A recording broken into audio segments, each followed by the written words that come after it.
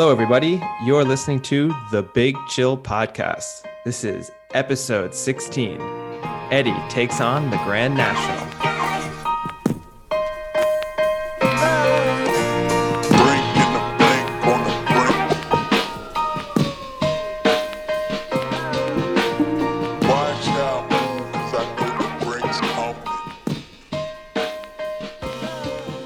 Hello, Big Chillians. Welcome back to the Big Chill Podcast. Maybe I should call it Soup Juicians because I've been watching a... No. I mean, there is no way anyone's getting called a Soup Juician. That is just an off-putting concept. It's a nice term of endearment. Soup Juician. I'd be very angry if someone called me that in the street. Would you rather Soup Juician or Soft Brain? I actually think I would rather Soft Brain. Well, I say Soup Juician because that is in reference to our other fictional podcast, Soup Juice, where we talk all things food. And the new show I've been watching, well, not new, but new for me, is The Great British Bake Off. I have found that it's 1 hour long, which is exactly the amount of time I like to do on the Fat Chariot at the gym. So I go on my elliptical machine, I put on The Great British Bake Off, and I go to town. Wait, who calls it a Fat Chariot? Frank. So I call it a Fat Chariot because when we were at Penn State, there was a wrestler who would call it a Fat Chariot because if you ever went to the gym, everyone on the elliptical would be like the severely overweight people that were barely moving the machine. Like it was the machine they would see and be like, oh, that looks really easy. Let me get on that thing. So he always called it the Fat Chariot. I think it's the funniest thing ever. Yeah. And you wonder why so many people get body confidence issues going to the gym. Look at that fat loser trying to lose weight. Oh, just give up and go home and eat a packet of Doritos. But I have to say, I've watched about a half a season so far, and I rather enjoy it. So I've never understood the appeal, I have to say. It's addictive. See, so I like baking shows. So I always watch, like, Food Network has a ton of different types of like baking challenge shows. I don't get the interest in a baking show. Of all the forms of cooking, baking to me is both the least interesting to actually do yourself and the least interesting to watch because it is a lot of mixing and then sticking something in an oven, like versus other cooking contests where like you're at least cutting something up or trying to balance things. But it is very precise baking, right? About the mixture being precise, the temperature being precise, the consistency being precise, whereas chicken wings, I mean, you just slather them in a sauce. I don't know why. These are my two options. I either watch someone bake a cake or watch someone make chicken wings. Yeah, that's it. Well, you're doing the same thing by saying bake a cake. I mean, they're baking like 5-layer meringue cakes with 3 different fillings inside. I mean, they're very technical things. It's not like there's like make a funfetti cake with icing. I'm not claiming that I could just sit down and do exactly what they do. I'm not denying that there's obvious skill involved in it, but I don't understand. It is fundamentally watching someone mix ingredients and then the actual decorating of the cake. I can understand like that process, kind of interesting to watch someone either put it together or go through the decoration. But everything up until that point, it's just watching someone stir things into a bowl and then pour things into molds. Again, like you're simplifying it so much. But I think that's you're pulling the heart and love from baking by just saying it's a guy with a whisk. But I also think that's kind of why I like it, because I think it's more technical, scientific based, like experimental based, where every ingredient, the exact amount you put in matters, the amount like you whip it matters, the temperature matters. And to me, that's more closely related to science. So I think that's why I enjoy it. I like baking so much more. No. What? I'm not going to get the spin that baking is like the science of cooking. And it is. It absolutely is. Look, we could get into whole long debates about people who take like very scientific approaches to like other culinary formats. Like, but baking is notorious for having to need like the exact amount of an ingredient and then having it Sort at like of. the exact temperatures. Sort No, of. it's not sort of. Look, I've sort made of. banana bread, and I. Oh, you made banana bread. Okay. No. I'm not saying that's 1,000 the- apologies, Eddie. No. I'm not saying that's the only thing I've done. Holy shit! You made banana bread. No, but Stop the press. Okay, I'll go this. I've made a meringue and done a meringue based on just eye test, not measuring things, and it's fine. So you knew what was needed in the meringue, then I read the recipe. improvised, or okay. So I you didn't did just- get I some didn't idea just of spec- measurement. I just didn't speculate. I didn't just go, feels like 7 eggs. I think these cloves will go really well in this. Maybe this piece of beef. I think that will go in well. Beef meringue. Yeah. Wow. Yeah, it's mine. I'm not even going to say what that's a nickname for.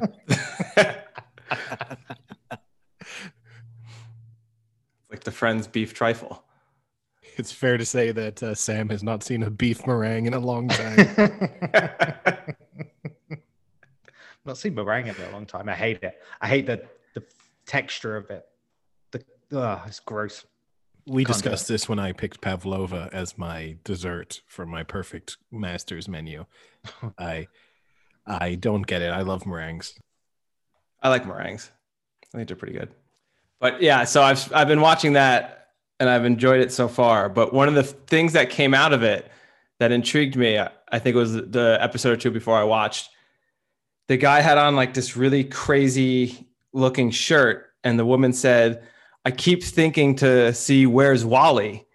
And I said, like, what the hell is she talking about? Where's Wally? And then I realized in the UK it's called Where's Wally. I never knew that. Yeah. And then in the States it's called Where's Waldo. Waldo. Yeah. I thought she just severely messed it up, and I had to look it up and then realized like that to me is one of those things that I don't understand. They were done at the same time. So why make one and one the other? Is it a British thing or an American thing? It's the guy is British. No, I think the guy's British. What I read on Wikipedia was that he's British, but they published it at the same time. So like he called it Where's Wally, and then when they went to publish it in America, they changed it to Where's Waldo. I didn't really get that. Is Wally like not derogatory, but you would call someone a Wally for doing something like stupid, wouldn't you?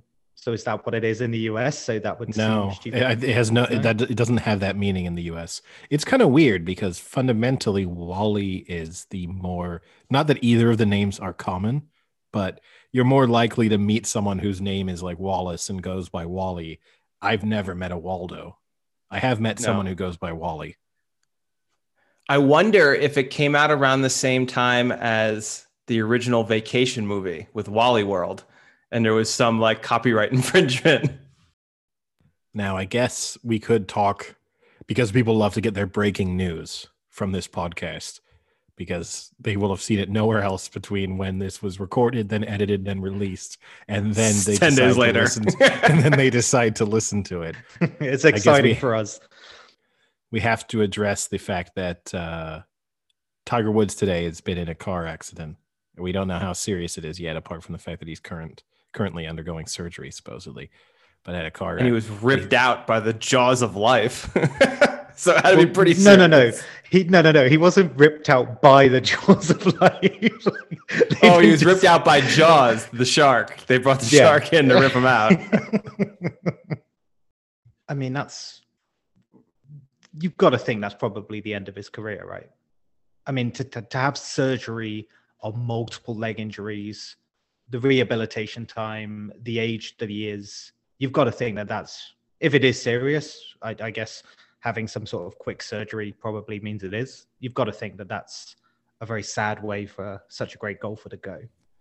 Yeah, I mean, his sex career is definitely over. He'll still be an okay golfer, but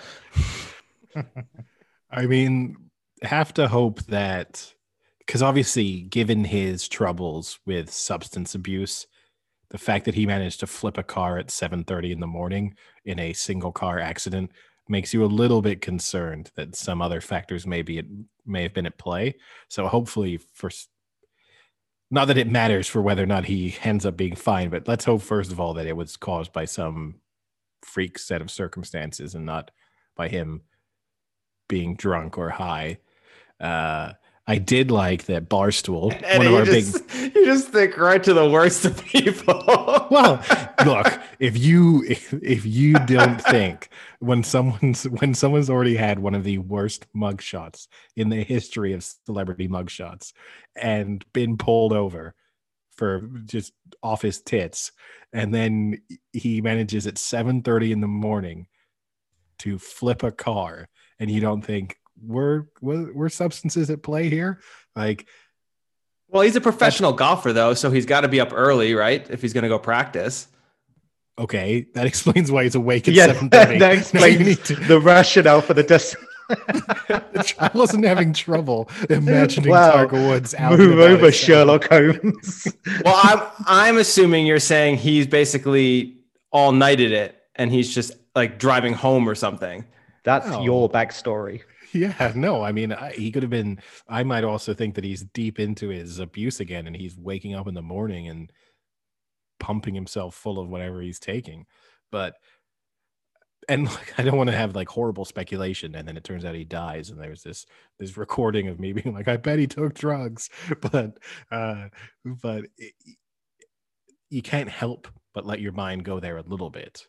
It doesn't matter, like, even if he did, because it's only him involved, right? There's the only thing you had concern for is him being okay, and then obviously as a golf fan, you hope that this isn't the end. Like, his career doesn't end because of a car accident, and he doesn't get to kind of try and play some more tournaments. I mean, he's currently 50th in the world ranking right now, so it might not get much better. Not far off his age, right? So that's not bad. I did like, speaking of people who have put their foot in their mouth when it comes to this accident, Barstool, one of our big competitors, we're catching them quickly, but they're still slightly ahead of us at this point. One of their bigger, more prominent figures tweeted immediately, obviously, after hearing about this, Hoax City population 1 Tiger Woods, obviously thinking that this was one of those like made up celebrity stories, like Tiger Woods in car accident. And so he's made that and then been like, turns out it's true. Sorry about that, everyone. Somehow made it all about him in that respect as well. It's interesting that you say that, though, about you kind of default to something that has tarred them before, because I remember us mentioning this with like when Harry Maguire was caught, and obviously had that issue in Greece, where it's like once someone does something bad and it gets to the media and is represented in the media, whatever happens after that, you're kind of going to think it's related to that. And I don't think celebrities can kind of ever escape that problem, which is kind of interesting, I guess, because, you know, immediately it might have just been a freak accident in a car, yet you default to drink and drugs more so than a freak accident. I don't think that's limited to celebrities, though. I think that'd be true of people. The difference is that not everyone knows those intimate details about you, right? So if you were in a car accident and some random person just stumbled across you, they wouldn't go, this guy looks like he has like he's an alcoholic. I bet you that's why he's flipped his car. That being said, I still think if you flip your car at 7:30 in the morning, people are going to be a little bit suspicious. I just think it's a little bit of an odd move. But, you know, if we knew that you, as we've kind of joked about on the podcast previously, but if we knew you were just drinking all day, every day, and then one day I get a text message being like, Sam's been in a pretty bad car accident at 7 in the morning. He managed to flip his car with no other cars involved, I might be like, I think there's a chance Sam might have been drinking. I love your, like Frank mentioned, I love the immediate default to the lack of sympathy. That doesn't make me unsympathetic. That's the thing is I could. Well, it sure sounds it. I'm not going to be like, I'm not going to say like, thoughts and prayers, but probably self-inflicted. No. I'm not thoughts and prayers, you fucking drunk. I'm not implying. No, I'm not Have another beer, Crashy. I'm not saying, hey, breathalyze him before you put him in the ambulance. And if he blows over like a certain amount, just leave him on the side of the road. He doesn't deserve it. He's done this to himself. That's not what I'm saying. I'd still hope for you to recover fully and that to overcome your issues. But I would be like, no, We all know why Sam might have flipped his car at There it 7:30 is. in the morning. It's Right? gonna happen at some point. At some point during like my recovery or the day or the immediate aftermath, you're gonna make some wisecrack about alcoholism. Oh, 100%. 100%. I'd probably come to your hospital and just like set up like one of those Jaeger machines in your hospital room. What, like a drip? Like a Jaeger drip? Yeah. See if we can plug your IV so you can get that. The yeah, shot so you can get it, like pours. "Arr," every time you just want a tiny little shot. So some more live updates. The Jaws of Life were not used. They corrected the previous Fake statement. news. They were not used. And apparently Tiger was staying at a hotel where a major network television show was being shot. Production sources said when the director arrived just before 7, Tiger was driving his SUV so fast as he was leaving the property, he almost hit the director's car. The director was shaken enough to tell production staff about it after he parked. Okay, not a good sign.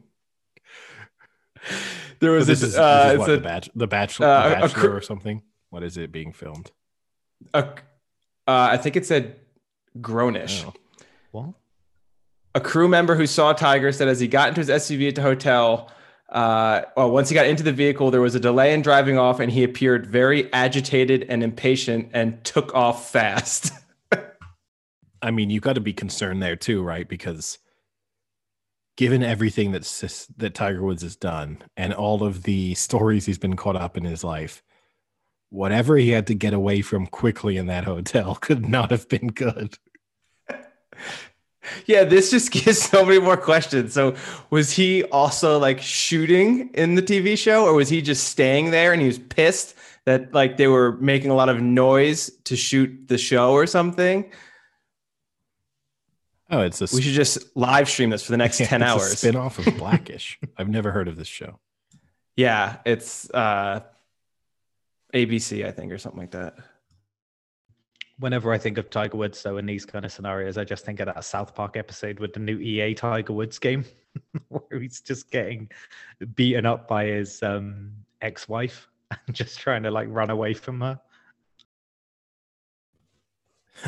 Now, I will say this. Tiger Woods actually brings me on to a larger topic that I wanted to discuss.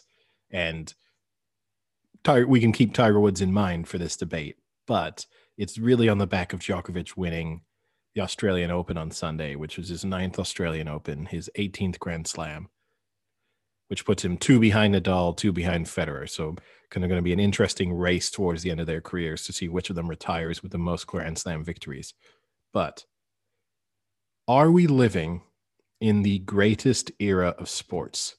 When you consider that you have Federer, Nadal, Djokovic, let's go in a 20-year window. You had Tiger Woods, arguably the greatest golfer of all time. Undoubtedly, one of those 3 is the greatest tennis players of all time. You have Tom Brady, who's the greatest quarterback of all time. You have Messi and Ronaldo, who probably the greatest footballers of all time. If you go across most of the major sports, you got LeBron James, who enters the argument as the greatest basketball player of all time. Are we living in the greatest era? If we are, is that just because sports will always get continuously better? Like 20 years from now, will that be the greatest era? Or is it the introduction? So kind of got a few options for you. One is that it will always just keep getting better. 2 is that it's just like recency bias and it's actually no better now than it was 50 years ago. It's just we can't remember most of the people from 50 years ago. And so we kind of just forgotten them. The other option is that we've kind of the professionalism of sports and the improvement of medicine and awareness when it comes to, nutrition has meant that the kind of cross section of that, we've reached the kind of pinnacle of what humankind can achieve, if you see what I mean. Like, we're not going to get bigger, faster, stronger after this point. What are your thoughts? I think you're always going to believe that what you live in is the greatest. Unless it's like World War II kind of time, when of course most things wouldn't apply. But I think when you grow up in the moment, you see those kind of daily moments and you see those weekly things, and it paints that picture that this can't have been better previously. But, take football, for example. You had Messi, Ronaldo, but previously you had Pele, Maradona. And so football's always had those kind of like ones and twos. Not in the same era, though. Van Basten was in that era. Like there was still a really, really good, in that 20-year crop, as you've just said. Yes. Well, I mean, Pele and Maradona, you're talking about a 40-year window there.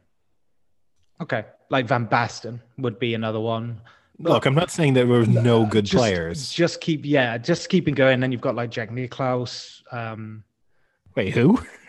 Jack Nicklaus? Saying it badly. Jack Nicklaus. That famous. What was he? Was he like was he a skier?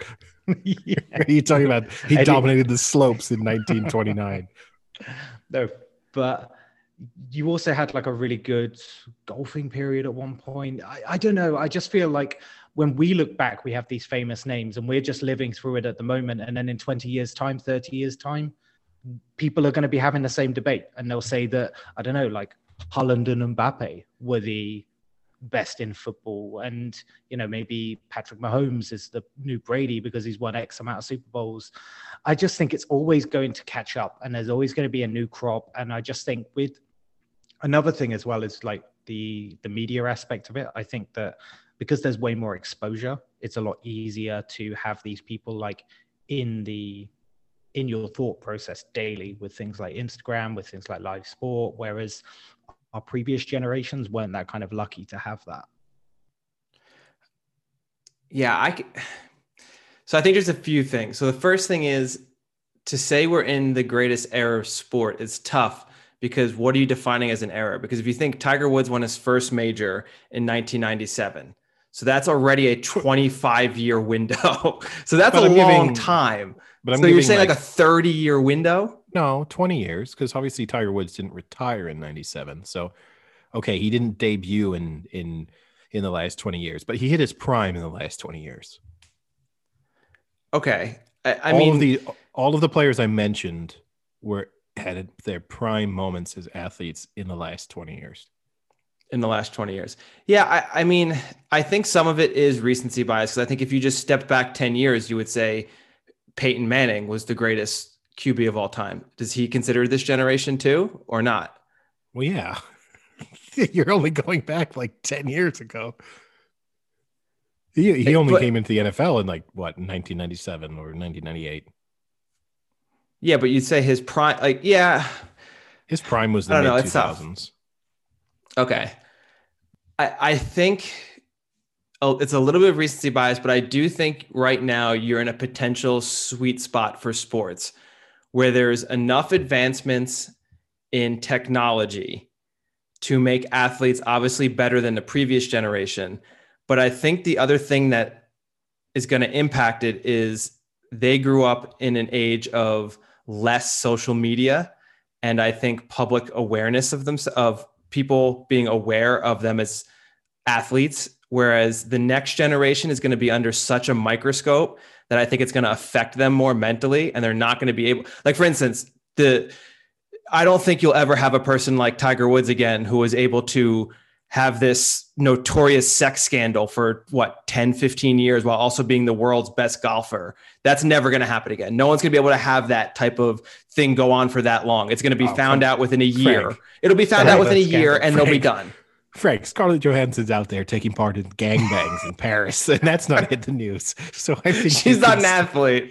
So I think you can still, if you do it the right way, you can still keep those things quiet. I mean, I even look at even some of the little things that have happened would have never been big issues. When who was it, Foden and was it Sancho that got kicked off the England team? No. Greenwood, Mason Greenwood. Even little things like that it probably will affect them. And if they keep doing that, they'll be done after the third time that happens, whereas who knows, what a lot of these athletes were doing back in the day that no one was ever aware of and no one cared about. I think you could even argue Michael Jordan's gambling problems. If you did that nowadays, every night there'd be like social media and Instagram posts about like, look what Michael Jordan was doing. And I think it might affect them and not allow them to just be an athlete. He got a fair amount of flack for his gambling stuff, books written about him, constant newspaper articles, 60 Minutes, news pieces. Like, yeah, but imagine how many videos there probably would have been if there were cell phone cameras, like of him like berating a dealer or like getting pissed at another player and screaming at them. I think that would never have happened because like, I mean, it's a bit specific, right? But Michael Jordan's argument about why he loved gambling in that way was because it was escapism. Because when you sit down at a poker table for $2 million, no one cares who you are. Like the only goal of that person who's playing with you at that moment when the stakes are that high is to just win at poker. And so like he found that was the only time in his life he could kind of level the playing field. So I still think now, if he'd been 18, 19 with not a ton of money trying to go to casinos every night, I mean, that's James Harden. He goes to strip clubs every single night. People talk about the fact that like there's that chart that people did where they tracked the James Harden's performances when he's in a city with a strip club rated over like 4.5 or whatever on Yelp, and if he has like stays there the night before, his average points per game drops significantly. Like you can track his performance based on strip club locations. Like I still think you could do it. You would just you'd have to think carefully about what you were doing, but I still think you could do it. You could be a total degenerate if you wanted to. Here's a question. Do you think there's a sport that's regressed in this golden age? Would you say you've mentioned, fair argument with all of these players and sports people, but do you think there's a sport that you would say has fundamentally gone backwards since, I guess, a 20-year window now? You're looking at the 90s, really. Is there a sport that's gone backwards compared to what it was in the 90s? Baseball? No more steroids? Yeah, that's kind of what's cut that off. I mean, baseball, yeah. Baseball definitely isn't as good now as there. And some of that's tied to star power, right? So maybe some of these players are as talented like Trout, people argue is the greatest baseball player of all time. So I guess you have that. But baseball players as a whole don't have the same star. I mean, ice hockey, Gretzky still regarded, right, as the greatest hockey player of all time. Yeah, I mean, you are now looking though. Yeah, I mean, Connor McDavid is supposedly the next Gretzky, and he's just hitting the prime of his career. So you could also make the argument: let's wait 15 years and see how his career turns out, and he could end up beating Gretzky. I mean, still very unlikely because he's so young, but I mean, you have a person there now who is regarded as the next Gretzky. Actually, the one you raised is an interesting point, and I'd like to get your thoughts specifically on that. So if we just kind of bring the golden age of sport down to the golden age of tennis, which I don't think many people can probably deny that this isn't right now, with the 3.5, with the kind of Murray flurry that there was. It's generous. It's generous to Andy Murray, but yeah. Which one would you say? Because I have more sympathy for Federer being the greatest of the three, just because of he's won them all, right? Where there's some, or have they won every Grand Slam now, all three of them? Yes. Yeah, they've all won all four. I don't know why I have a sympathy for Federer, but I think that is a really close three. I would say this is like a golden age of tennis, right? The last decade, 15 years or so. But curious what you think on that one, given Djokovic's recent win. So I think Djokovic will retire with the most, just because I would be surprised almost if Federer wins another. So he's on 20, but Nadal's on 20 as well. So I would say almost certainly Nadal gets by him. And then you have Djokovic on 18. Not that the number that they win equates perfectly to whose was the best, but Federer will lose out with that argument, which is going to hurt him a bit in terms of legacy. I think Federer is probably the best player out of the three of them in terms of all-round game. Nadal kind of gets an edge in the sense that like Nadal's dominance on clay is it's the most dominant any tennis player has ever been on any surface, right? So there's an argument there where, I mean, I say it to Frank, like there's nothing, if you wanted to bet your life on anything ever, bet it on like Nadal to win a match at the French Open is like the safest thing in the world. Like it's legitimately safer than most things you could ever imagine being, dead certainties. Because people always talk about, the recent thing with Tom Brady and the percentages of Tom Brady going to the Super Bowl and percentage of Tom Brady, like it's better than this and that and this. But what are the percentages of Nadal winning the French Open? I mean, you want to talk about crazy? That's insane. That's almost, you can't even comprehend how successful he is at it. But I want to play devil's advocate here. Are you looking at the greatest age of tennis? Or are you looking at the worst age in tennis where there's only 3 good players and everyone else is subpar, including all of these future generations that are supposed to be so great that no one has stepped up in the past 15 years to challenge them? Well, so there is a definite concern in terms of the future generation that each one of these players would have, in terms of winning them at a later stage of their careers, where traditionally tennis players, you were done at 30, like that 10, 15 years ago was the case. Part of that's just improvements in awareness about nutrition and training and the travel circumstances and all of that. But definitely the fact that there's been no single player or a couple of players who stepped forward to kind of end their era has definitely helped them. What I will say is I was said to Sam it was generous to throw Murray into the ring with those 3, but it's also doing him a disservice to say that like over the last 15 years they haven't had any challengers, because in different eras Andy Murray would have won a lot more tournaments, Wawrinka would have won a lot more. There's a host of players who, had they played in any other time, would have been world number ones for considerable lengths of time. So that's actually what I was going to ask. Like Wawrinka is a great example, right? He's won 3 Grand Slams, right? I think. Yeah. So you honestly think you put him 30 years before he's a world number 1 and wins 7, 8 Grand Slams? Well, then you have 30 years before legacy. 30 years before might be tough because now you're sticking him into McEnroe, Connors, like back end of Bjorn Borg.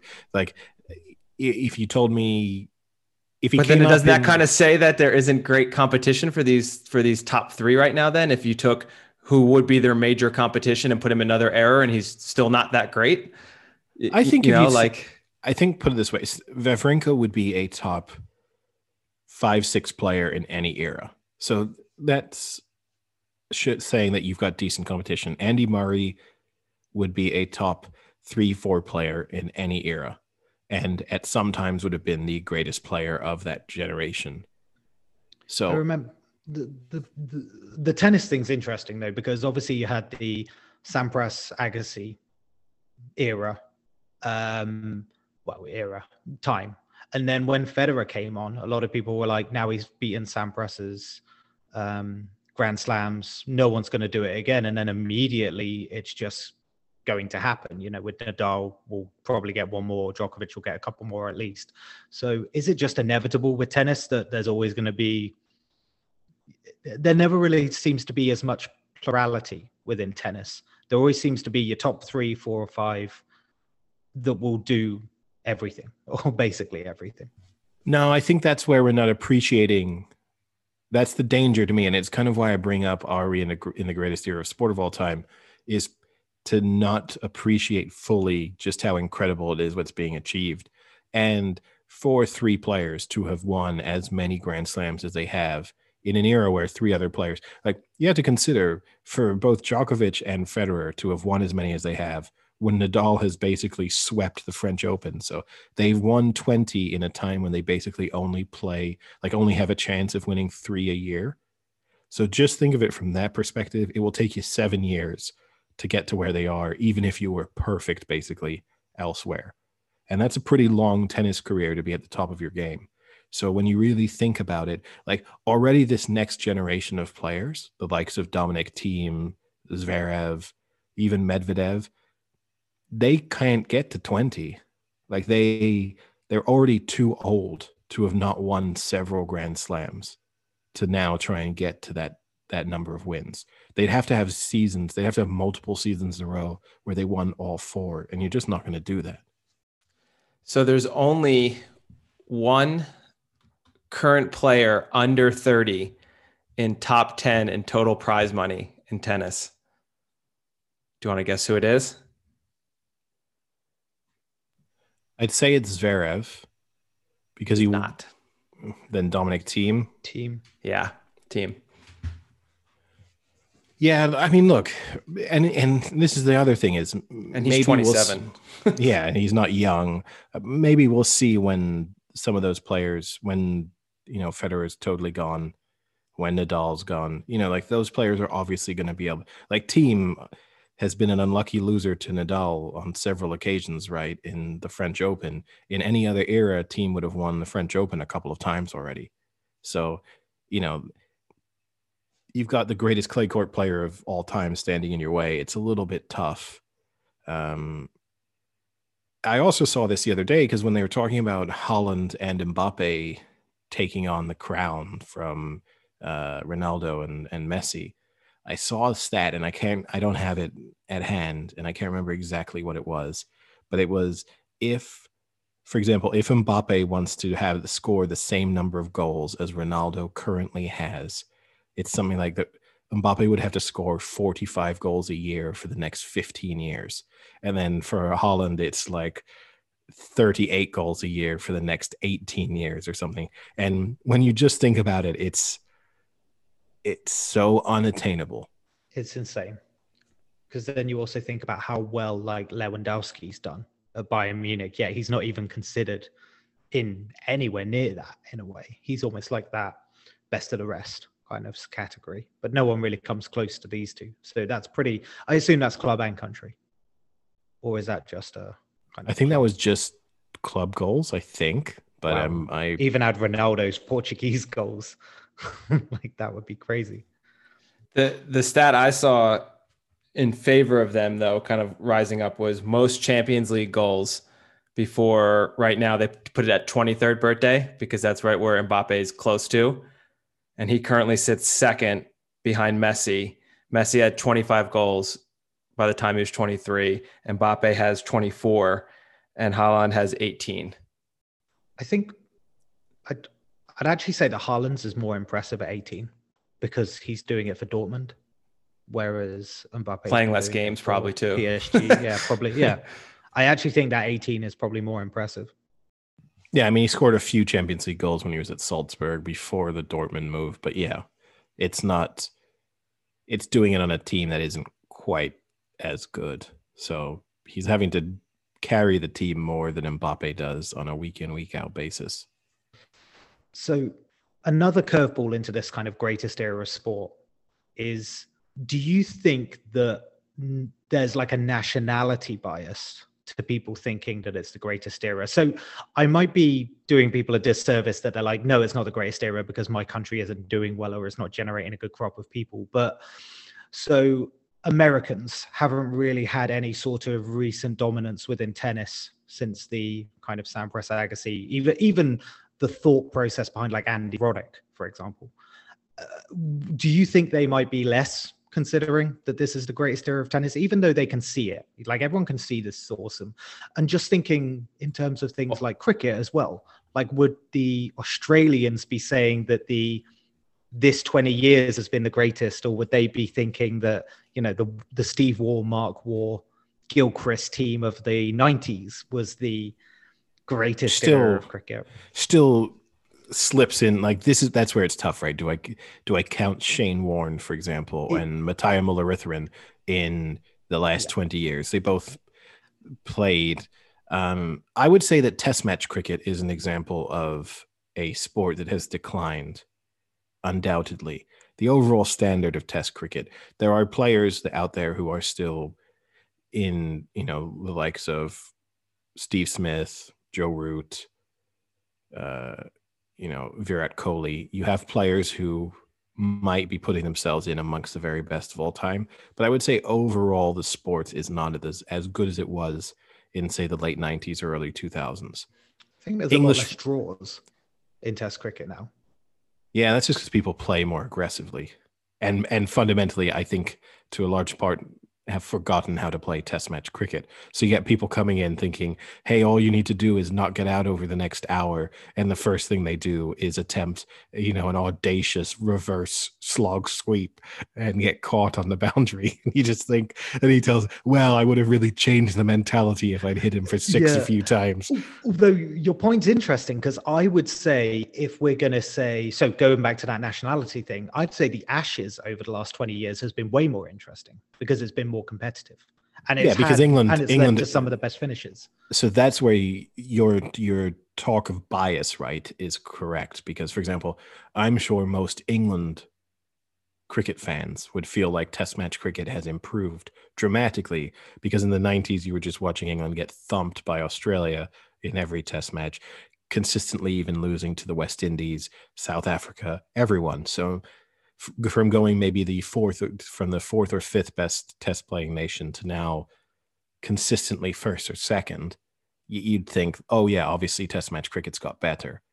But then you look at the West Indies, who've just fallen off an absolute cliff, and you're talking about like one of the greatest cricketing nations of all time, and most people can't even name a current West Indies Test match cricketer.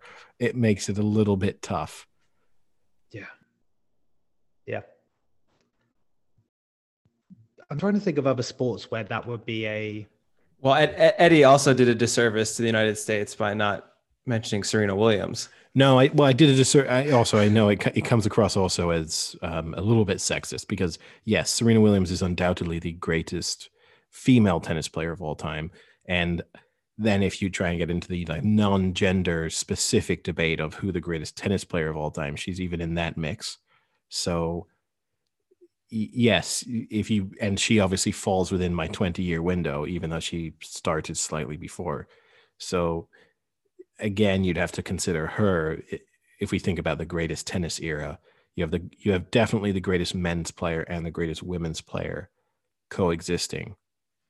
Got me thinking now about like other sports where I could see, because the thing with, I guess athletics is a tough one, because are you looking for the kind of names that carry that speciality, or is it the fact that times always keep getting beaten, and is it like the consistency of world record times that does it? Like, would you say we're in the greatest era because of Phelps with swimming when it comes to like swimming?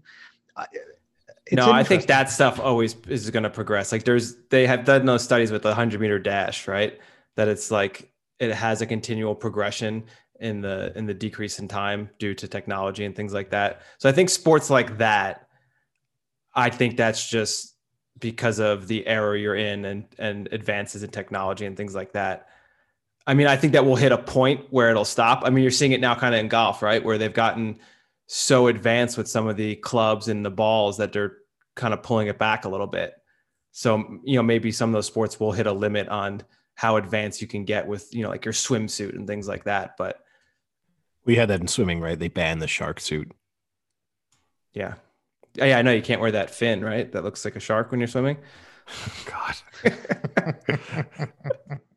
Just this absolute joker, like representing some random nation, just going around shark swimming for people. Like when that guy in the Lochte or whatever his name is, right? No, he would be the one who does it. Not Ryan Lochte. I was thinking more of that African swimmer who... Oh, London? It was at London, wasn't it? The 2012 Olympics? No, I feel like it was before, but yeah, the same idea though, who kind of took up his country's their ability to have one Olympic sort of participant, and then proceeded to have the slowest time in history. Interestingly enough, golden age of sport, and Frank touched upon kind of like the genetic aspect, like there humans can just continue to evolve and have those millisecond improvements. But interestingly enough, with horse racing, for example, they actually think they've got to the point where evolution with the horses, with the thoroughbred and the breeding and how they do it, has fundamentally got to the point where the physique can't improve for a racehorse anymore. So that's interesting. But then, you see someone like an absolute freak like Frankel. But I always thought that was an interesting argument. Like, would there be a point where genetically humans cannot do any more, go any faster. Well, yeah, we're not swim going any to suddenly faster. turn into being 25 foot tall, right? Like there's going to be there's going to be a stop. I mean, you do raise an interesting point, which in horse racing, obviously Bjorn Nielsen, who's the / breeder for the likes of Stradivarius, he's a big believer in that when you're trying to breed a horse like Stradivarius, not only do you need to breed sort of a good, traditionally people just breed 2 good stayers, and then actually no, you need to breed so has to have some pace in there with the staying ability, and that will produce the better horse overall. Yeah, I mean, there's a huge problem right now in the horse racing industry because everyone is just trying to breed a great 2-year-old who can run a fast 7-8 furlongs and then instantly just go into stud. And they're not breeding to have these horses that have the lifespan of like a 6-7-year-old horse like Stradivarius who can run staying races. This is actually something that like people have brought up in a lot lately, that they're kind of breeding out that middle to long distance horses because all you care about is putting a horse to stud because that's where the money is. So if you can get a good 2-year-old that's good at 6-7 furlongs, that's all you need. You don't need them to be good at 1.25 miles.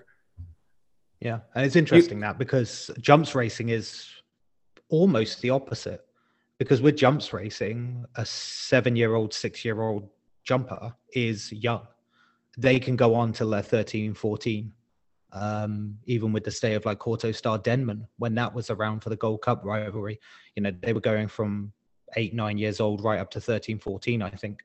And it's interesting that jumps literally has that jump, whereas flats, like you say, it's all about the kind of early, if they're not doing it, then they just get retired to stud and they just want it to be as quick as possible, but as glorious as possible in a way so that they get the money. Speaking of jumps racing, it looks like one of the locks of the year might be a void bet, because it looks like, no, you don't get a win. No. My bet was that a new horse will win the Grand National. No. Oh, no. We can replay that. It's not voided because if anything, I should be paid out right now. Oh, wait. Okay. So what would be the odds on paying out that a new horse wins the Grand National? 1 to 30, I'll take. What? Yeah, you would. That is because it would be daylight robbery.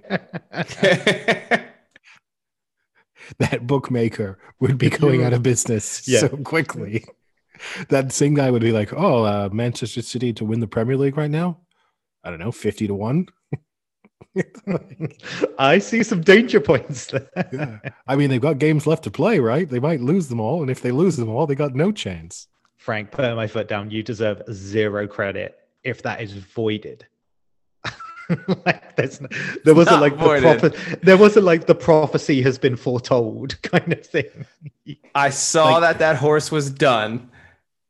Yeah, but if your prediction, so I would have given you, if your prediction had been that Tiger Roll will not race in this year's Grand National, it still wouldn't have been that bold given the circumstances, but I would at least then give you credit if it didn't turn up.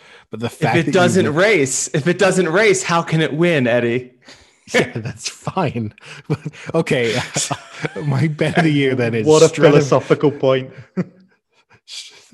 Yeah, I mean, it's like me saying there will be a new 100-meter champion at the next Summer Olympics. Like, yes, there will be. That's risky. So what have they said about Tiger Roll? Have they said that it's a doubt now, or what have they? I haven't seen that news. Well, it raced at the weekend, and I think finished. I think it was like 69 lengths behind the winner, something like that. 49 or 69 lengths, somewhere in that, far enough away that the number of lengths kind of are insignificant once you're that far behind, right?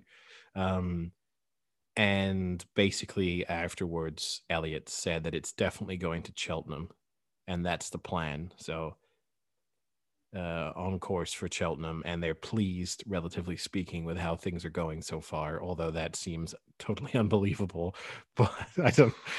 But the article that I read about this, because I watched the race, but then the article afterwards was trying to put a positive spin on Tiger Roll's performance of the weekend. So I think it went off at 11-1, and the positive spin they put on it was midway through the race.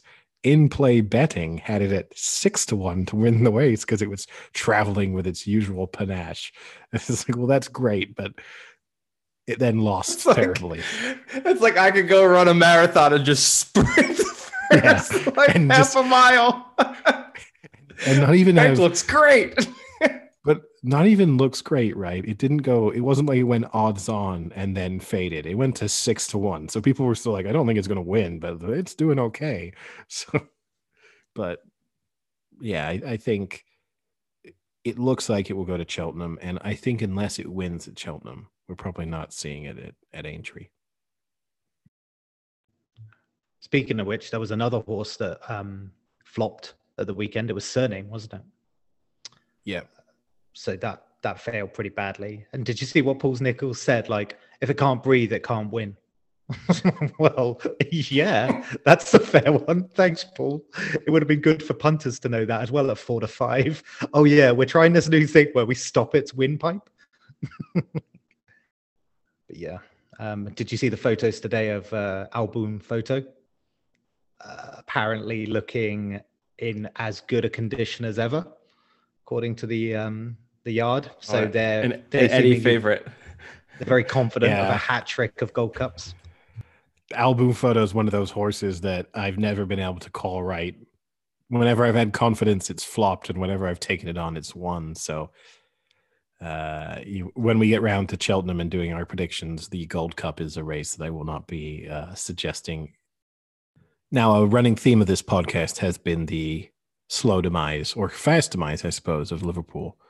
And they hit a new low at the weekend after losing the Merseyside derby when they lost 2-0 to Everton, which was their fourth home defeat in a row, which is the first time that they've lost 4 matches in a row at home in 98 years. So, insane. Yeah, I mean, it's fair to say at this point, it is the worst title defense, certainly in Premier League history, but it's getting close to being the worst title defense just of all time. And could still progress in Champions League. Yeah. Leicester's was pretty bad. But was it though? Because like, I think it was more of just returning to them being able to win, well, right? You are still defending the title. You are, but it's... Yeah, but you weren't expected to win it to begin with. Like, your title defense is judged based on the expectations a little bit, right? And fundamentally, Liverpool came into this as title favorites again, and were title favorites 3 months ago still. I mean, it wasn't that long ago that they were still odds on to win the title, and now struggling to make the Champions League. I mean, in the form table since the turn of the year, they are 17th. Yeah, it's crazy. And also there was a great stat, well, great, depending on which side of the Liverpool coin you're on. I think it's something like 590 minutes of open play. They haven't scored. So, sorry, they haven't scored in open play in 590 minutes, either in total or at Anfield. And I think the Anfield one is probably even more impressive considering you only play your games half as much there. So would you say this is a crisis? Is this like a deep, genuine crisis that they're going on at the moment, or just a blip? If they miss out on the Champions League, it's a legitimate crisis. Just because that has implications, obviously, huge financial implications at a time when sports already has had a significant drop in revenue. But then also, more to the point, I don't know what that means in terms of them retaining some of the players that they have. And then certainly in terms of bringing new players in when you're not offering them Champions League football, that's going to be a massive issue for them.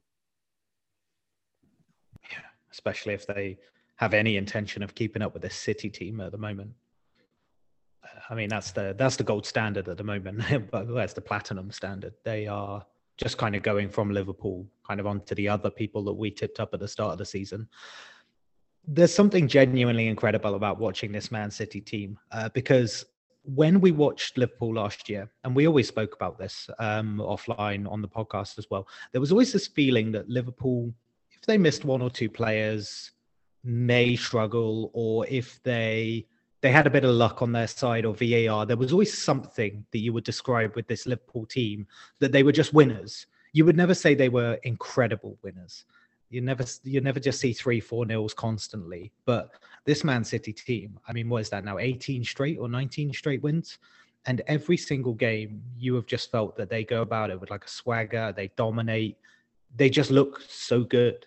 And it was so depressing as an Arsenal fan watching them, because granted, we only lost 1-0, but it was this depressing reality that right from kickoff, this was only going one way. And it was almost like Arsenal thought of it as either a two-legged game or just accepted defeat from minute one. But I don't know what you two think, but this Man City team is, I would probably say at the moment, more special than the Liverpool team last year.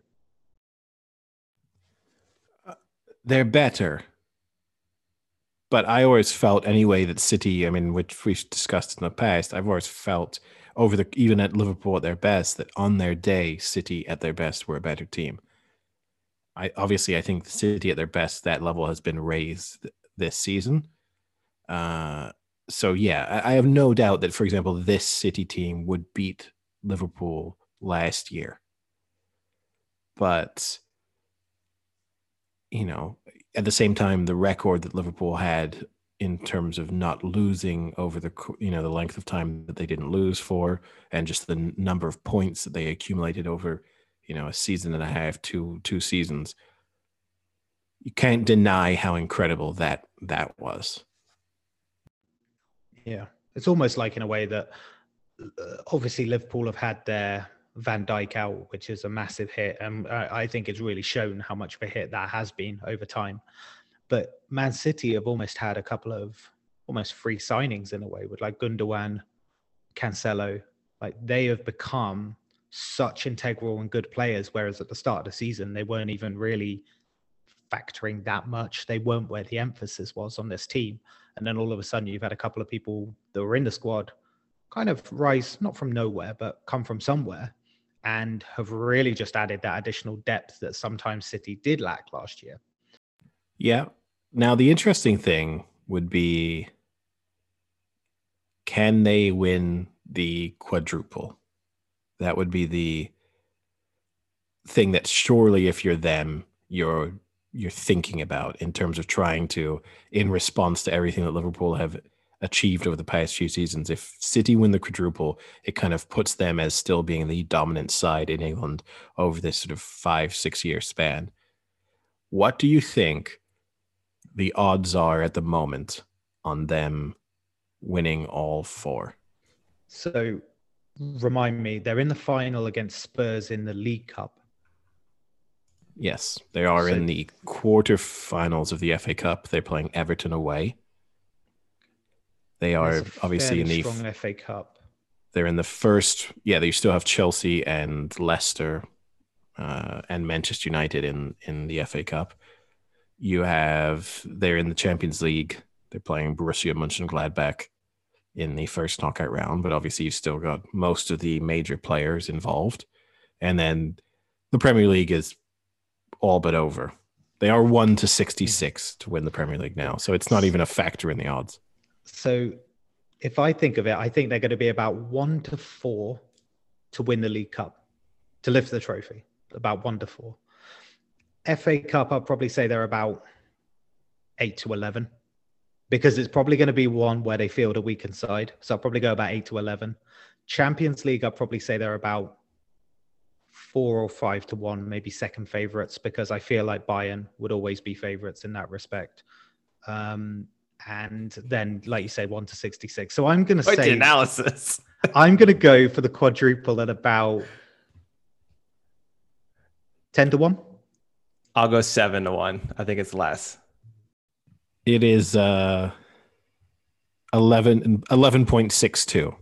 to give you the. So you weren't far off, Sam. And actually, you're breaking it down toward the sort of competition by competition. You weren't too bad either.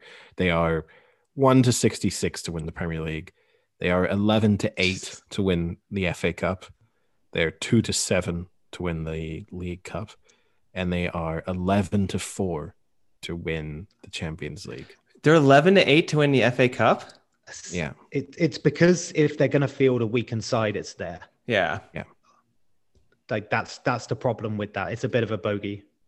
See, I thought it was going to be less because I feel like if they get some momentum and like win one of them, then I think, because they've got the league, and if they can win the first one, now they've got 2 in the bag, and then they've got some momentum that they're going to really want to go for it. And that's why I figured it would be less than kind of just putting their odds of each one together. Yeah, I mean, the FA Cup. So obviously the Champions League, assuming the league is kind of in the bag, the Champions League is the priority, right? Because it's the thing they haven't won.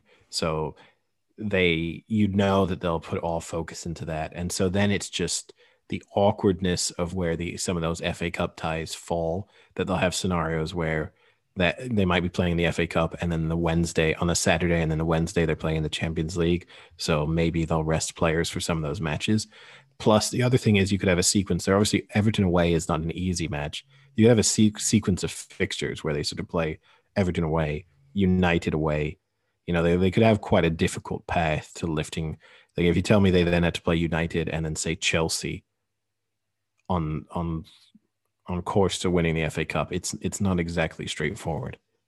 And also those two teams, that's the trophy they'll win. That's the one they're targeting, right? I mean, obviously, Chelsea just had a really impressive win against Atletico Madrid, but realistically, the Champions League probably isn't their target. Both of them probably don't have the league as a target because Man City have wrapped that up and they're not in the League Cup final. So Man U could probably theoretically look at the Europa, but I think the FA Cup will be an easier target in that respect. So so obviously odds-wise, the stick in the mud here is the Champions League. Are they going to get past Bayern? At some point, they have to play Bayern, right? Because Bayern are just Champions League destroyers. Like whatever's in front of them, they just won 4-1 tonight away to Lazio. Are they going to beat Bayern? That was the final we all wanted last year, but I mean, I think they're better than Bayern. I don't know. I mean, that's the other challenge here, right? If they play Bayern over the course of 2 legs, I think they would beat Bayern. If they're playing Bayern in a final, that's the tough thing about a Champions League, right? You're going to get into a final against a top quality side, and you're kind of rolling the dice then over in one 90-minute match. Can you have a little bit of luck go your way? Can you be the better side on the day?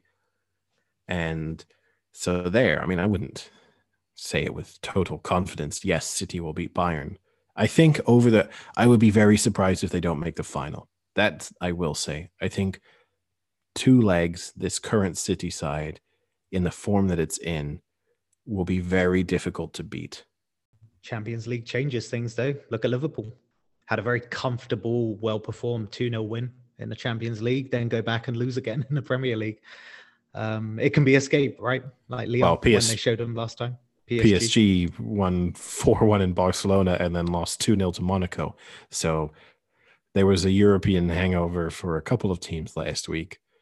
But yeah, I mean, even Porto beat Juventus 2-1 and then needed a 93rd minute goal to win their Portuguese league match, I think yesterday. So it's not Did like, you back them? No. Yeah, don't say I think yesterday as if you weren't brushing your teeth vigorously in that 90 minutes. Brushes just in his mouth. No, I was not brushing my teeth. I was aware that they were playing, but I wasn't aware of. I just saw the score afterwards. I had no interest in following the match itself.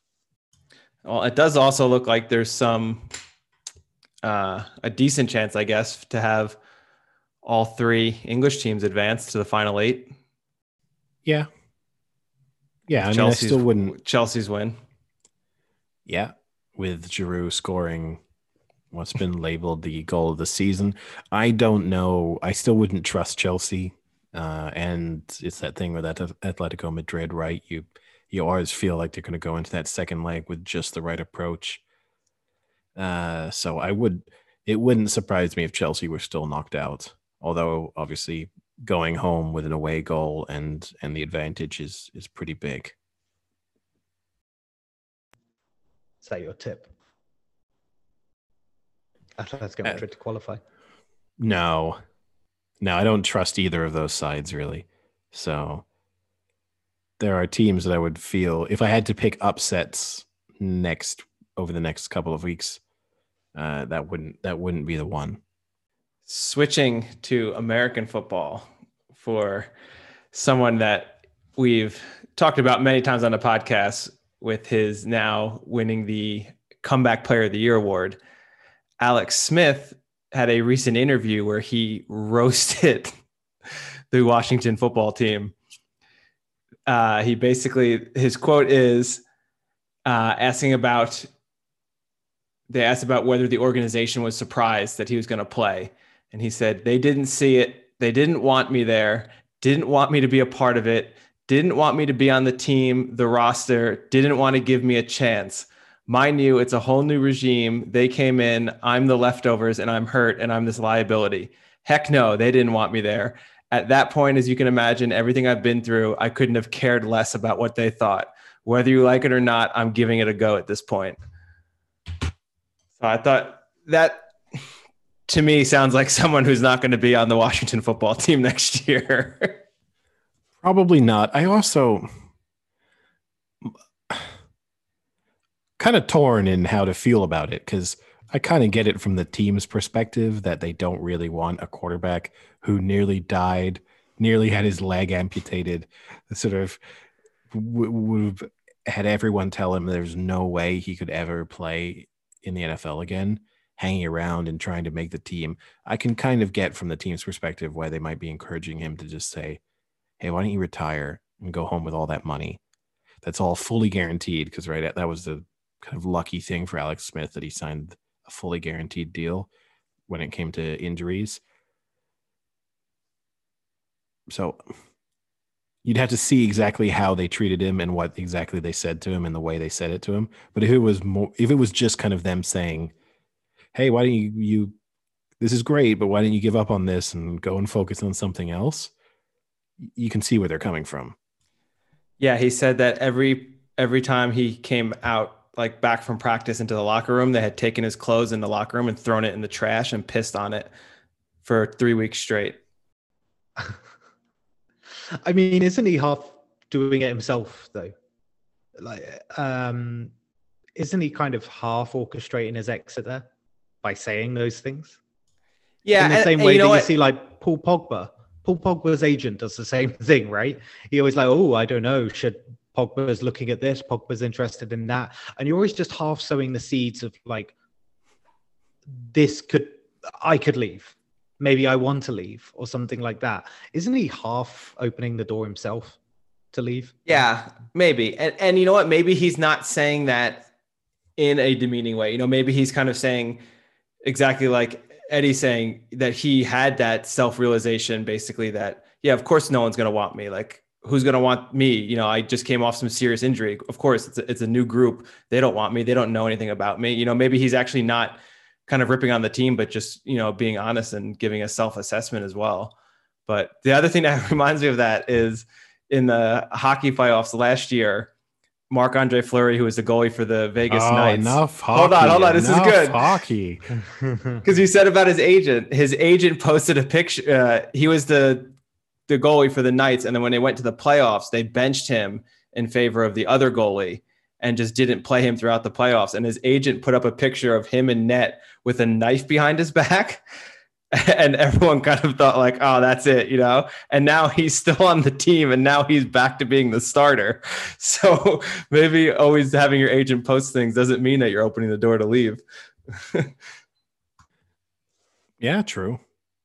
And look, there's just people within organizations who will say stupid things and it might not necessarily represent, you know, what everyone feels. I mean, there was the president and CEO. I don't know if you saw the Seattle Mariners, the Major League Baseball team, who had to resign this week after, in like a Zoom meeting with a Rotary Club that he'd been asked to give a speech to, just said a number of highly inappropriate things, relating to players, where he routinely said like, nice guy, like tons of character, speaks terrible English. He accused one Japanese guy of basically pretending to not be able to speak English, in that they paid $75,000 a year for him to have a translator, and then when they said they were tired of paying that, he suddenly all of a sudden could speak much better English. He put the team in a really difficult situation in terms of coming flat out and saying that certain prospects from their like minor league ball would not be making an appearance in the majors until certain dates, which obviously, Sam, you won't be aware of this, and some of our listeners won't, but matters in the terms of it triggers when they're eligible for their kind of next contracts and stuff. So they intentionally sometimes will delay having a player make that first appearance so that they can kind of have a little bit longer with them on a more team friendly contract. And yeah, he just, it's incredible. I watched the recording of it. To have someone come out and say the number of stupid things he did in something that he would have known was being recorded is unbelievable. And maybe just when in the Alex Smith situation, you just got to keep it in mind that sometimes people are just saying stupid things. He called it a lapse in judgment. It was like a 45-minute lapse in judgment. Well, at one moment too, I don't know whether he realized that maybe he shouldn't. So at one moment, for example, he said he was talking about one pitcher and he was like, yeah, well, we won't be bringing him back next year. And that was obviously news to this pitcher, whose wife went on Twitter and was like, I guess we should sell our home. and then at one moment he was just using everyone's names. It's phenomenal in some respects, but at one moment he kind of made it try to seem as if he was trying to withhold someone's name. So he said, a starting pitcher we had last year, who we then traded to the Arizona Diamondbacks. I won't say his name, but it's like, well, you've given all the details necessary for everyone. It's not like you traded 97 starting pitchers to the Arizona Diamondbacks last year. Like, everyone is fully aware. You would have just happened to have like a cursory knowledge of Major League Baseball, and you know exactly who you're talking about. Yeah. I mean, surely this has like blown the lid on all of this, because there must be other franchises and players within those franchises where they're now thinking like, whatever they say, something is clearly being done differently behind the scenes. If it happens at one club, chances are it probably happens to all of them, right? In some way, shape, or form. So the element of not promoting players to try and to time that's everyone knows that they do it, but they can't openly say that that's why they're doing it, but some aspects of this, like at one moment they asked him like, how has the team been doing during the pandemic? And he said, well, in one way we're lucky because we have one of the lowest payrolls in baseball. Obviously people know that, so that's no surprise. But then his follow-up to that was, and also we've got a really great TV deal. Like, we're getting paid more than we should be on our TV deal. So it's really helped out that we're getting more money than we should be. It's like, well, that's going to be great when you go to renegotiate your TV deal next time, that you've publicly and on record said that they were paying you too much. Then they asked him about what's your big concern in terms of day-to-day operations with the team? And he was like, well, the great thing is there's not a lot of parking around the stadium. And so we own the like parking lot across the street. And so I can charge a lot for fans to go in there and park. So that's great in terms of revenue. But what an absolute wheeler dealer. Yeah. But to make sure I can charge all of that money to fans, we don't allow employees to park in that parking lot. And so they tell employees to park kind of further away from the stadium in an area supposedly of Seattle that's not safe. And so he said that his big concern is that all these employees are being forced to park in an unsafe area and then travel to the stadium. And it's like, well, you're the ones making them do this. Like, it's not as if you've tried to make the employees park in the parking lot. They've been like, no, we don't want to park here. You specifically been like, go park in this dangerous area. And be like, yeah, it's kind of worrying all the employees are parking in a dangerous area. He said about the Japanese pitcher, wonderful human being. His English is terrible. I'm tired of paying his interpreter. That's so terrible. It's unbelievable. The quotes don't even do it justice, because when you watch the recording, like whenever he talks about a foreign player for no reason. So because it's obviously, it was like a Zoom call. People are asking him questions at one moment. So like, hey, what about this player? Like, is he good? Like, what about his prospects? To be like, great guy, tons of personality, really talented baseball player, definitely going to make the league. Terrible English. Like, he just every foreign player, for whatever reason, he had to just comment on their level, their standard of English. Like, this guy could really hit the ball, incredible athlete, can't speak a lick of English. Like, it's just like, no, this doesn't matter. Yeah, and it's one of those things too where it's so extremely unfair, because you're bringing this person in from a different country to play for your organization. It's not as if they grew up in America and they're just like a product of a bad educational system. Yeah, and it also what do you expect? It also comes across that he's somewhat surprised that the English was bad. It's like, why is this Japanese person so bad at English? Yeah. Or even worse, at least in that case, I guess there's some element that the guy's been around for a while. But sometimes it's like, why can't this 19-year-old Dominican guy speak better English? Like, I don't get it. Speaking of American sports, I saw the Lakers have lost 3 straight games. And Suns, yeah. I track this now. I'm interested. I'm interested just because it looks, after what you all said about it being like an interesting bet, I've now started to follow it a little bit, and it's been interesting to follow. I wouldn't say I've learned any more about NBA, but I'm certainly enjoying the tracking of the Suns. Did he pick them to win the whole Western Conference? No, just to win their division. Okay. In many ways, I feel more confident about them winning the Western Conference, as weird as that sounds, just because you could tell me they're a good team. They get into the playoffs, they win series. They're 4.5 back. Yeah, the idea of them winning the division seems less likely. I mean, their current odds, right? We've done some updates on this. They're down to 9-1 to win the division. So obviously they were 22-1 when you picked them. They were 16-1 when we last spoke about it. One game back. They're down to 9-1. The Lakers are still favorites. They're still odds-on favorites. You have the Clippers right behind them. But Sam, I will say this: they're 1 game back, and they're 9-1 in their last 10. So either this is a huge like Bitcoin upswing you're about to see, or it's the Dogecoin coming back down hard next week, or it's the Bitcoin crash today. Are we last week's Bitcoin, or are we today's Bitcoin? I mean, in some respects, right? You'll get Sam the Squid credit, even if they just happen to have outperformed their odds, which it looks very, for a team that was 22-1 to win the division preseason, it looks like you definitely got value, right? Like, you could cash this bet in now and make some profit. Some squid bucks. Yeah, not a lot. I don't think anyone's going to be paying you out that much, but you'd definitely be up. Or you run the risk that this is Tiger Roll cruising along in the first 5 furlongs of a 3-mile race.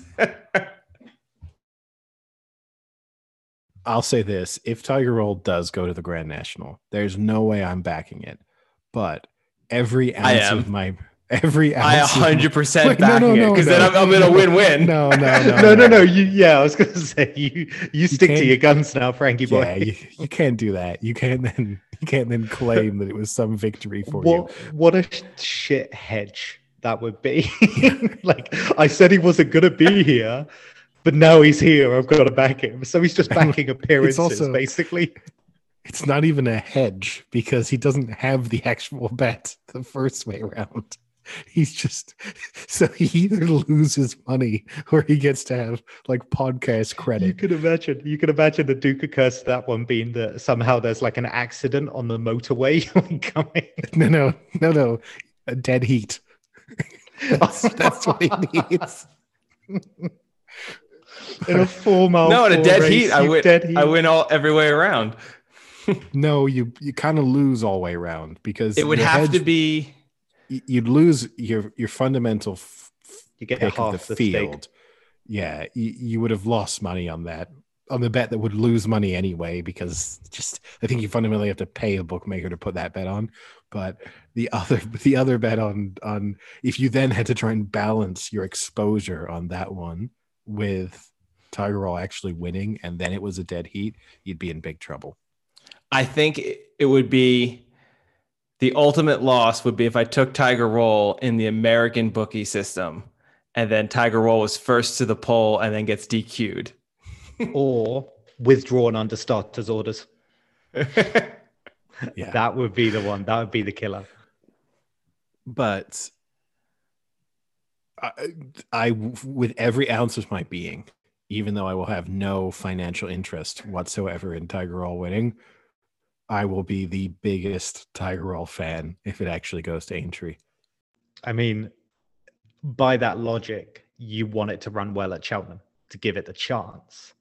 So prelude would be, would you gamble on it at Cheltenham? I don't even know what race it would go into. No, I've watched. It's an absolute. Yeah, the cross country. It's an absolute donkey. I'm not going to be betting on it in anything. I'm not sure I would bet on it to beat me at the moment. But I could just imagine you gracefully going over the cross country course in Cheltenham. I didn't even think of that aspect of it. I just thought of him running against a horse, but having him try and climb over the bushes. Would you be doing it on 2 legs or would you have to do the 4? Obviously just on 2. I'm not insane. Eddie, what would be your method to try and get over the fences? Are you just going through them or are you trying to climb up and over? Like the thing are you trying to jump them? Just pull out. It would depend. It would depend on it. Beecher's Brook, I think, would be my Everest, because I'd have to decide there. I think it's a real debate of whether I try and go through or over. Oh wait, you're running the national? Yeah. I thought we're okay. So we're doing national fences. Okay, I thought you were on about like the bristled, heavy steeplechase. No. Wow. The cross country I could actually do, right? Because they're all relative. No. The Grand National would be a much more of a challenge than the. Now, Eddie, you make a lot of claims, but this is one I would really like to see. I'm not saying I could beat this horse that tops at about a 35 mile an hour. No, he's just claiming he could run the Cheltenham course. That alone, I would love to see. When I said I could do the cross country, I'm not saying, oh, I'm the favorite to win this race. What I'm saying is I could complete it. That's my point. Would you have a jockey on your back? Yeah, I'd strap a mouse to my head. But there would be some obstacles in the Grand National that I literally don't know what the best technique would be. I think Beecher's Brook I'd have to try and go through. I honestly think. I don't know how you could go over because... So Beecher's Brook is a little under 5 feet high. Yeah. But then it drops down. So it's also quite to the wide. water. It's 8 feet. You'd have to... It's a 1.5 foot wide. So 0.5, like half a meter wide. And the question would be, if I tried to crawl over it, I don't know if it's sturdy enough. If you see what I mean, like I think I might just fall into it. So I think Wait, no, I think fence 15, the chair. Now that's your challenge. It's a five foot fence, but there's a 6 foot gap in front that you have to jump.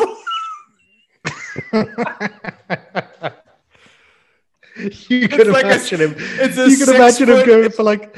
You can imagine him going for like the hurdle. Kind of like first. It's a 3 foot shallow grave that's dug 6 feet wide. So you have to run, jump a 6 foot grave onto the fence, and then climb up and over. Now that I would pay to see you try to attempt that. Again, I'm not going to go into this thinking I'm a horse. I'm not going to try. Oh, okay. I'm glad we've established. I'm not going to try. You're not going to think you're a. So you're going to go under, like you're going to go into the grave and then come up. Yeah, I'm not going to try and leap over the 6 feet and then clear a fence. Like I'm not going to suddenly think I'm superhuman as I approach this. I think there would be one point on the national circuit where you would get cocky and you would think, I could make this. No, there wouldn't be.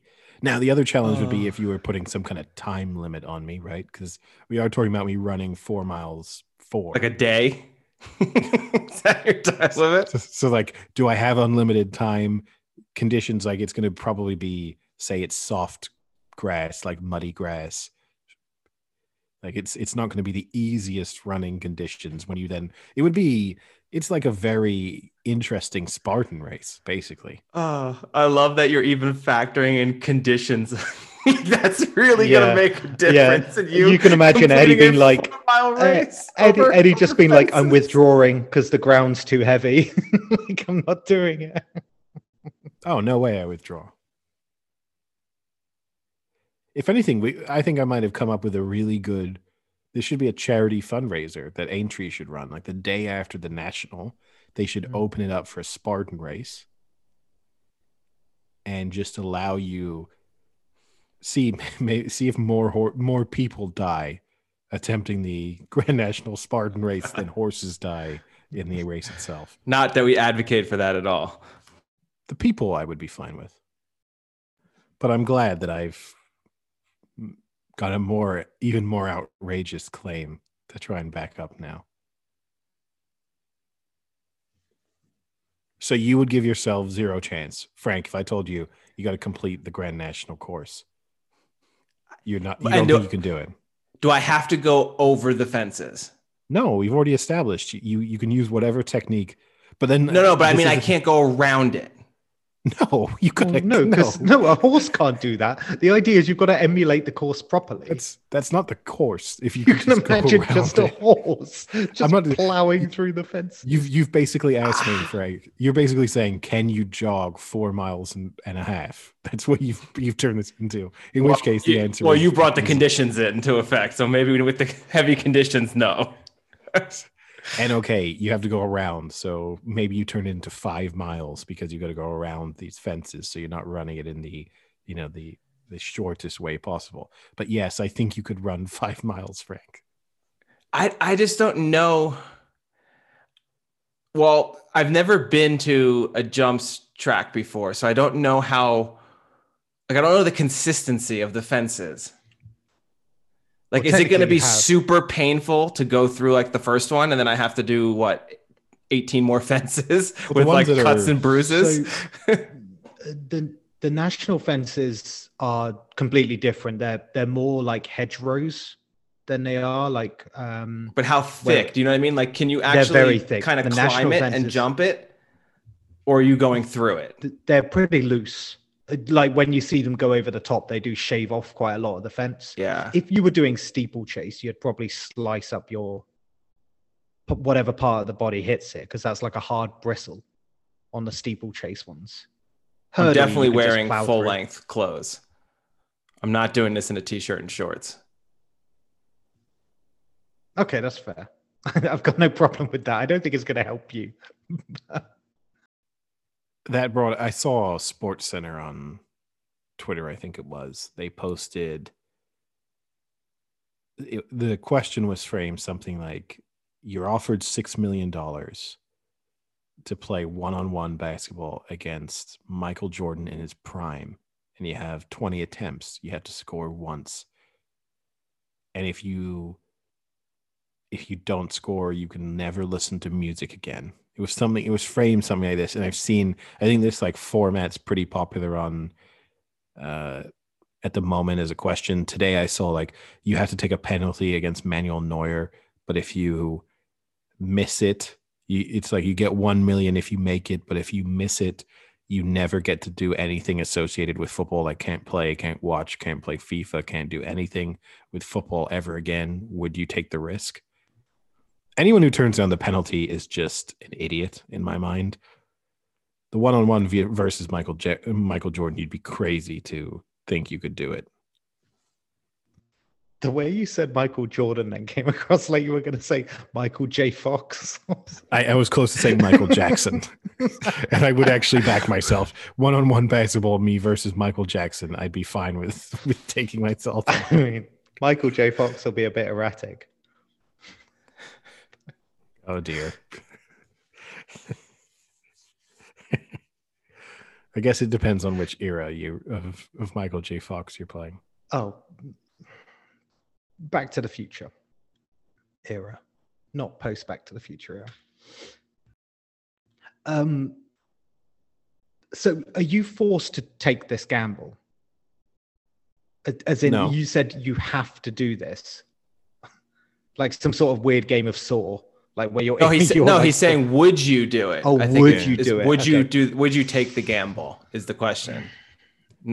Right? Not could you do it? It's would you take that shot? The penalty, yes, because fundamentally there's a guess game. You get it on target, and there's still every possibility that you score. Whereas basketball, there's still a huge element of skill to get it into that small area. Basketball, absolutely not. Football, I think so. Anyone who doesn't back themselves to score a penalty, I mean, I understand not wanting, like in a penalty shootout to win the World Cup, not wanting to be one of the five and thinking someone's more suitable or thinking the pressure might get to you. I do understand that perspective.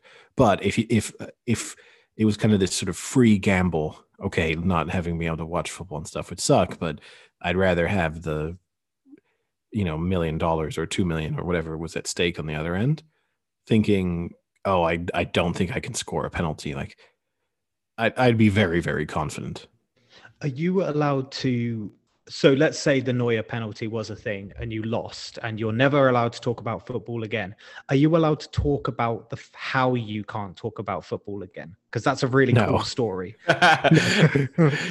No, that makes it more difficult where like you walk into a bar and you see there's football on, like, guys, I got to leave. Like, why do you have to leave?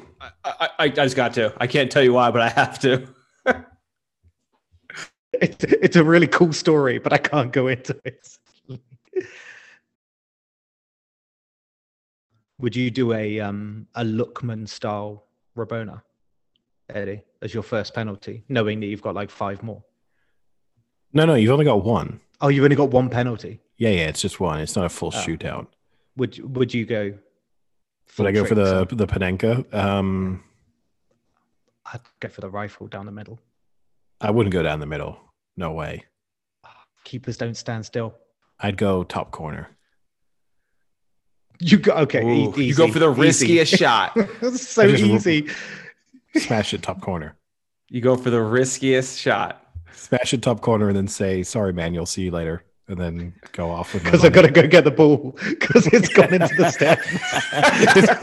Because I just put it out of the stadium.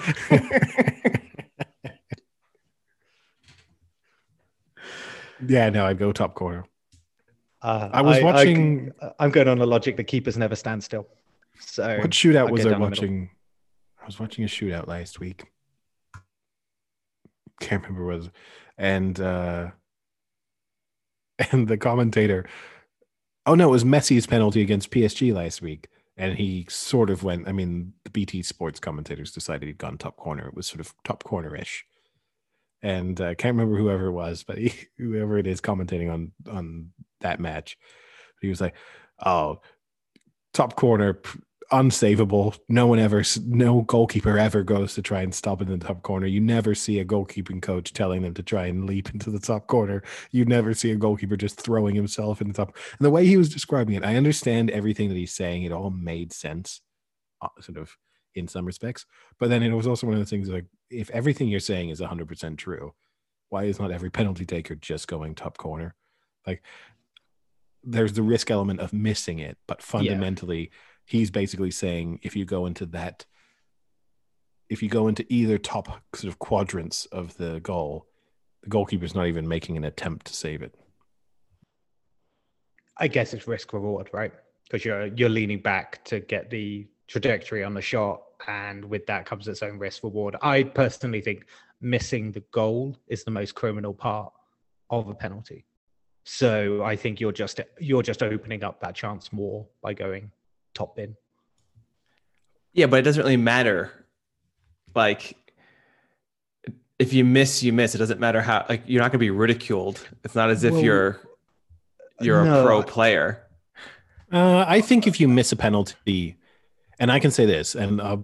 I'm talking about the bet. I'm talking about the bet, not in real. I would ridicule anyone who missed it. I don't care who. Oh, so it's televised. Or just if you told me that you were going to go and do this. So, because you could tell people ahead of time, right? Like, there's nothing stopping you from saying, "Hey, I've been offered this bet." And then when I go, "Hey, Frank, do you want to watch the football?" and you say no, it's like Frank lost the bet. Like, this is clear. Frank missed the penalty. He can't tell us, but he's not any richer and he can't watch sports anymore, so he's definitely missed the penalty. But I would ridicule you. But that's what I'm saying. What I'm saying with 2 Manuel Neuers were in goal, and I'd still ridicule you. What I'm saying is, 2? Sam saying he wouldn't try that because that would be like the most embarrassing. But at that point, it doesn't matter if I miss it, no matter how I miss it. So go for your best chance of making it. Well, your best chance of making it is keeping it on target. And usually the lower it is, because what you could do is you could scuff it, keeper goes the wrong way, it's still in. It doesn't matter. Whereas if you go high and if you miss the goal entirely, it doesn't matter what the keeper does. And that's why it's stupid. Like, you have to. That's why you're stupid, Eddie. Look, my own penalty record, I'll say that I scored several free kicks over the course of my playing career. I only ever took 1 penalty in a competitive match, and I missed it. They were very muddy conditions, and I tell me you tried to go top corner. No, I actually kind of went down the middle, but I slipped as I took it. It was really, really muddy, and so I got no power behind it. And so the goalkeeper who had dived, it was able to stop it with his feet, even as he dived. And then the ball was loose. This was the most embarrassing part of it. So the ball was then loose, and I decided, well, I'm going to try and follow up on this. So I then launched myself into this horrific 2-footed challenge towards the ball to try and get it to kind of just force it over the line. And the keeper got to it first. So I then proceeded to just go straight into his face. The fact that I wasn't sent off, which I absolutely should have been, was incredible. I wasn't even booked for it. I think the referee just took pity on the fact that I just really embarrassed myself. But I could have faced, if I think of it from a professional standpoint, like if I imagine I had like flash scores, there is a possibility of like penalty to team X, Hewitt to take the penalty, and then you just see like penalty missed, Hewitt red card. Like, that could have been the sequence of updates. So let me get this right. You went to take the penalty. You hit it so poorly, the keeper dove the other way, got back up, walked back over to the middle. No, stopped it. No. And it is actually no. If the way Eddie's saying it is true, it's like when the keeper dives, obviously he stretches full and it's hit his leg, and they're still impressive saves to coordinate that level. Oh, I think those are almost better saves because that's actual like reactions. When they just don't look. I'm not trying to give but I actually think when you see a goalkeeper like diving one way and then lifting a leg to actually get the save, that to me is where you see really good penalty saves. When they just guessed the direction, thrown their body at full stretch, and they've blocked it, to me still good, but that's fundamentally just rolling the dice. There's not a tremendous amount of skill there. So yes, Frank, I was just against a really, really good goalkeeper, and I just brought the best out of him. So it was still a success as far as I'm concerned. I'd fancy my chances anyway, considering I've already scored a penalty against an international goalkeeper. So absolutely no problems for me taking a penalty against an international goalkeeper. Do you think it was fair for you to just pick on the England blind goalkeeper like that, or any remorse? I would be able to score against them. I'm talking. We're going lower here. Oh dear. Wales. Who was it then, Sam? Spill the beans. It was Neville Southall. I have scored a penalty, sent him the wrong way. Few issues with his eyesight at the point. But yes, I have scored a penalty against Neville Southall. Wales goalkeeper legend. I think maybe over 100 caps, was starter for Everton during the 90s for a lot of it. I would say, about this Neuer.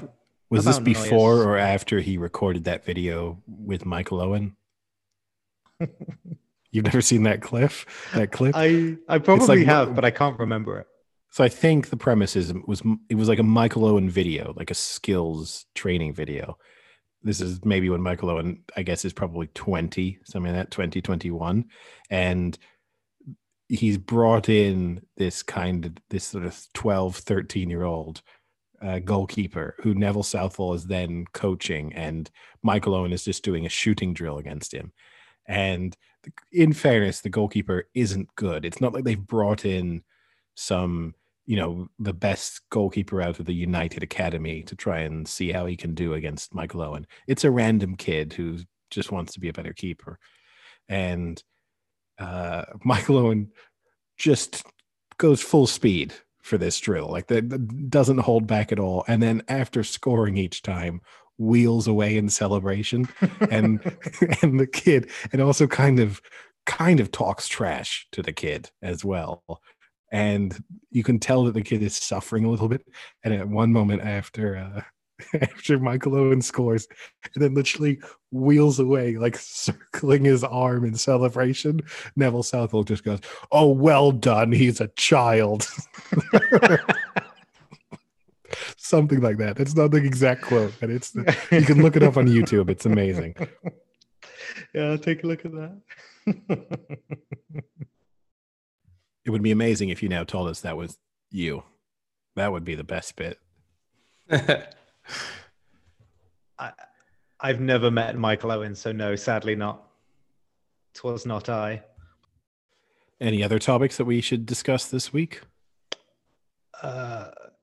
England, India. Round 3. No way they score 500 runs. That I'll say. So Joe Root. I will say one thing. I think this is a good bet, by the way. This is a really different pitch compared to the previous two. Like, this one has got grass on the outfield, but it is well known as being one of the few pitches in the subcontinent where seam and swing bowling matter. The Indian team will probably burn off all the grass from the main wicket, so that won't be an issue. But fundamentally, there'll still be some green there for the England players. It's a day-night game, and the pink ball that they use instead of the Kookaburra favors seam and swing. And as I mentioned, it is a seam and swing pitch. So I think this will be the one that England targeted to win, because they've already looked with their lineup like they're going to go seam and swing bowling. And Jimmy Anderson is 5-2 to be the top wicket taker in this test. And I think, considering how good he is and how good he was in that first test where there was no seam and swing, and then to give him a ball that favors it, a ground that favors it, I think 5-2 is a really good bet. So I think you're looking at a draw and England win, but I think that the Jimmy Anderson 5-2 is a really good bet. I don't get the pink ball.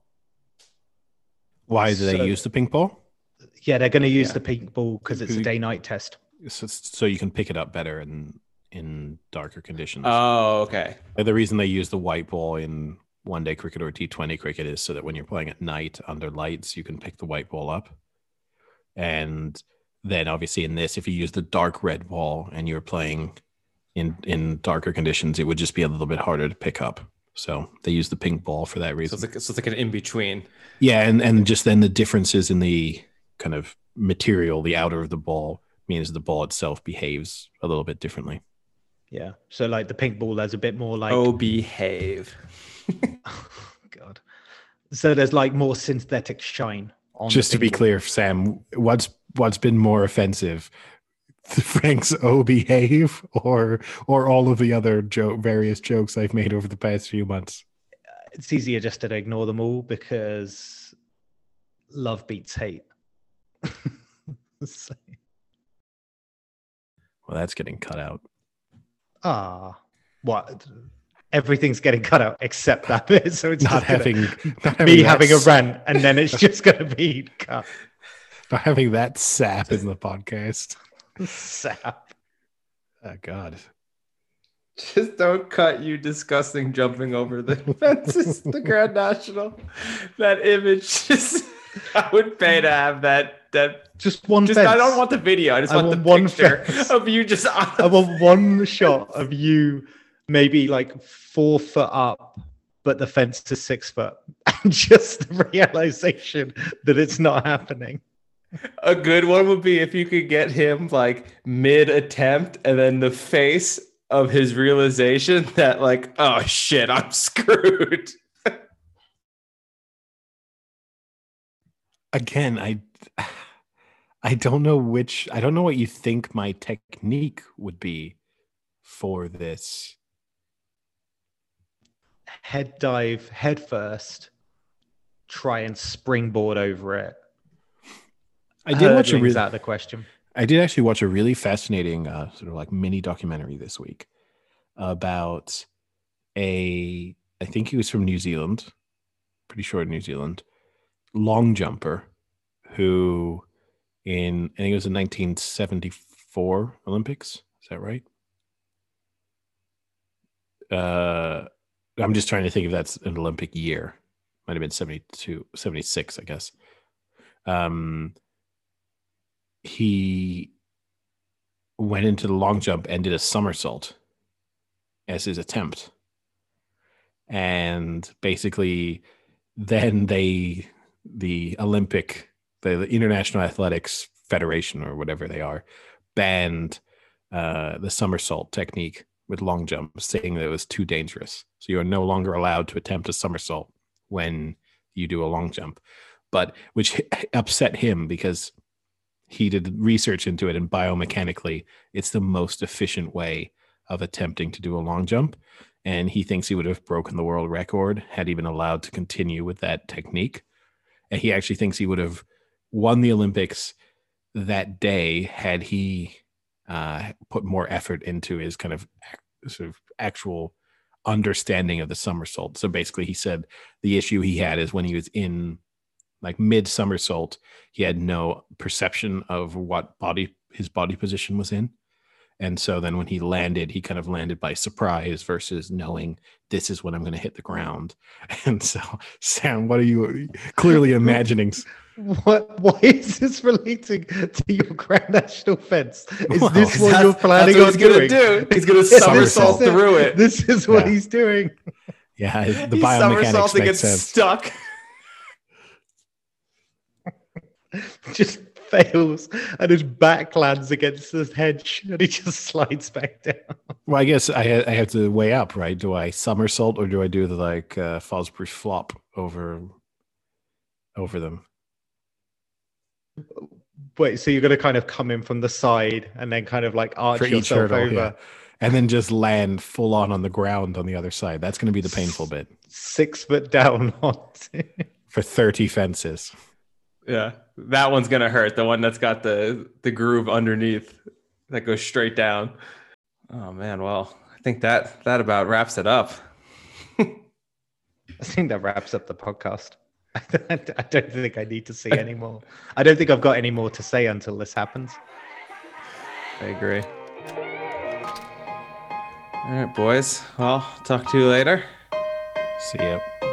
Cheerio.